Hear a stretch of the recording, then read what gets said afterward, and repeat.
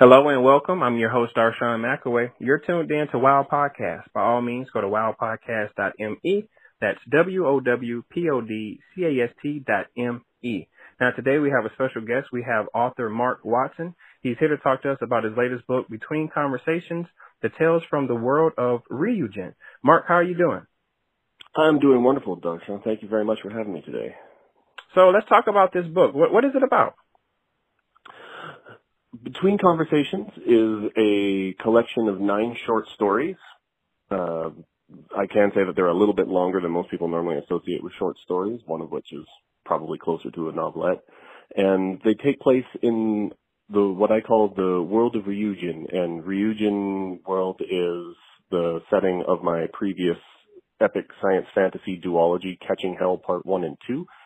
And this is 9 short stories that take place over the course of thousands of years, all involving separate characters that live in this world. It's kind of like the side stories that doesn't really focus on any of my main stories, main characters. It's all about living in this strange world of magic and technology. So with this particular book, or series, if you will, what was the inspiration behind it? What made you say, hey, I want to write about this topic?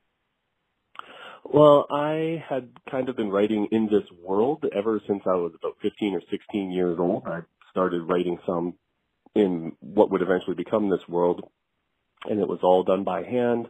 I still have the books to this day. It was a trilogy that, if I go back and I look at it, it is not very good at all, but it inspired me to keep going and writing in this. And at the time, so this would have been in the mid to late 90s, I was very much inspired by a lot of the science fiction and fantasy pop culture I was consuming at the time, be it in movies. I was really into watching a lot of Japanese anime, Japanese movies. I found their storytelling to be far more mature and a lot more engaging than what a lot of what we were getting in North America was.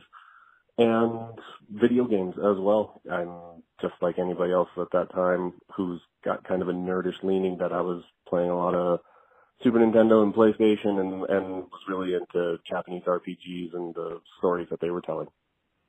So with this particular book, did you get picked up by a traditional publisher or did you self-publish? My intention is to self-publish this one. It's still a little bit up in the air. I have had some interest from some publishers, but I'm not necessarily sure if they're going to go the way that I want them to.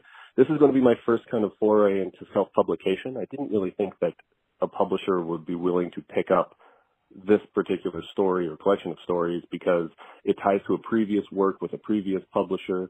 That publisher, however, is going through some changes right now and wasn't interested in picking it up, and I didn't really want to put it in somebody else's house. And I figured that this was as good a time as any to try and learn the ropes of self-publication. So right now the intention is still self-publication, and if anything changes between now and my intended release date of September 26th, then all the better. But I think this is going to be a good educational experience for me. Yeah, most definitely.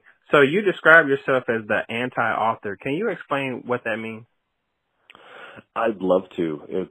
It's something that I learned very early on. I came into the writing game later in life, not ridiculously later, just I already had my wife and kids and a full-time job, and I very much enjoyed my life, and I found that I could enter the writing world that I'd always been interested in. And then when I started focusing on it and I started doing things like giving interviews such as this one, or going to conventions, or talking to other young writers, or even writers who've been in the game a long time, I noticed that I had a very different mentality than what a lot of them did. A lot of them did have that wide-eyed optimism that their next story is going to get picked up and it's going to be the big one, and they want to make a living off of their writing. They want to retire, hopefully early, and find a nice place to sit down and just spend their golden years just writing and enjoying life in that way. And I never wanted to do that. So I followed a very untraditional path in that I only give as much time to my writing as the rest of my life allows me to have. The other part of it is I don't do a lot of reading either. I am incredibly busy. As I said, I've got 2 young boys, and they've got sports to coach and Cub Scouts to take them to and camps to organize, and I enjoy doing all of those things, and I don't want to put my writing on the back burner. So when I say I'm the anti-author, I mean that I fly in the face of a lot of the more traditional tropes that people have in their mind when they start thinking about authors such as myself. I want to treat the industry with respect. I don't want to say that I am putting down, I guess I could say, the people who have chosen to do those kinds of things. It's just not the way that I want it to go, and I'm happy with that particular choice. And it's worked out very well for me so far because I don't allow writing to consume my life like I know some people it does. Mark, as a author getting into this field, what do you want people to know about you? Like more so in last words, like if someone was to sum you up, what would you want them to know about you? That as an author, I told the stories that I wanted to tell. I didn't start to bend to any pressure. I have had conversations with some publishers or with some agents who are like, well, this isn't really selling right now. Have you got anything that's more like that? Like I never want to bend to those rules. Part of this hobby for me, although I take it seriously, is that it is for me. And if you want to read the stories that I have to write, that's great. But I'm not going to give in to trends, and I'm not going to try and push myself super commercially just because I can make a quick buck or even a buck. I want to go through this with my personal writing integrity intact. Right. Now, you mentioned you have two sons. What has this pandemic been doing for you differently than before with your two sons? A great question. I really credit my wife more than anything else. We have been incredibly fortunate in that the nature of my full-time job has allowed me to continue that, and I can still go into the office and I can still work safely. And my wife, ever since my oldest son has been born, has been working from home. She is a graphic designer. She does nothing but computer work, so she's always been here. So this has really just been an extended summer vacation for them more than anything else. And I count myself very, very fortunate that we have this situation.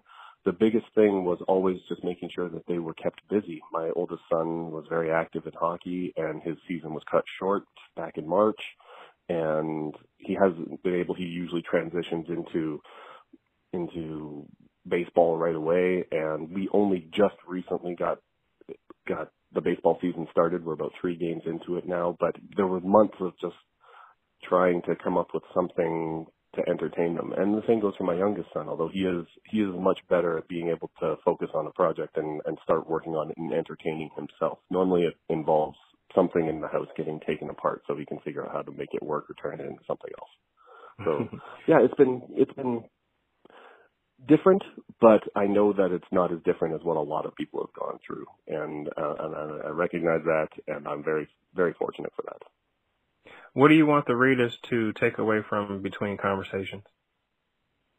I want them to enjoy these fun little stories and find something that they can really relate to. There's a little bit of everything in there. The collection of stories that I've got there is kind of what I call the Tarantino-esque scene in a bar, and there's a little bit longer full-on horror story. There is an adventure story of more kind of young adult, in that it involves 2 younger ones. One's a teenager looking after his younger sister, and they go on an adventure.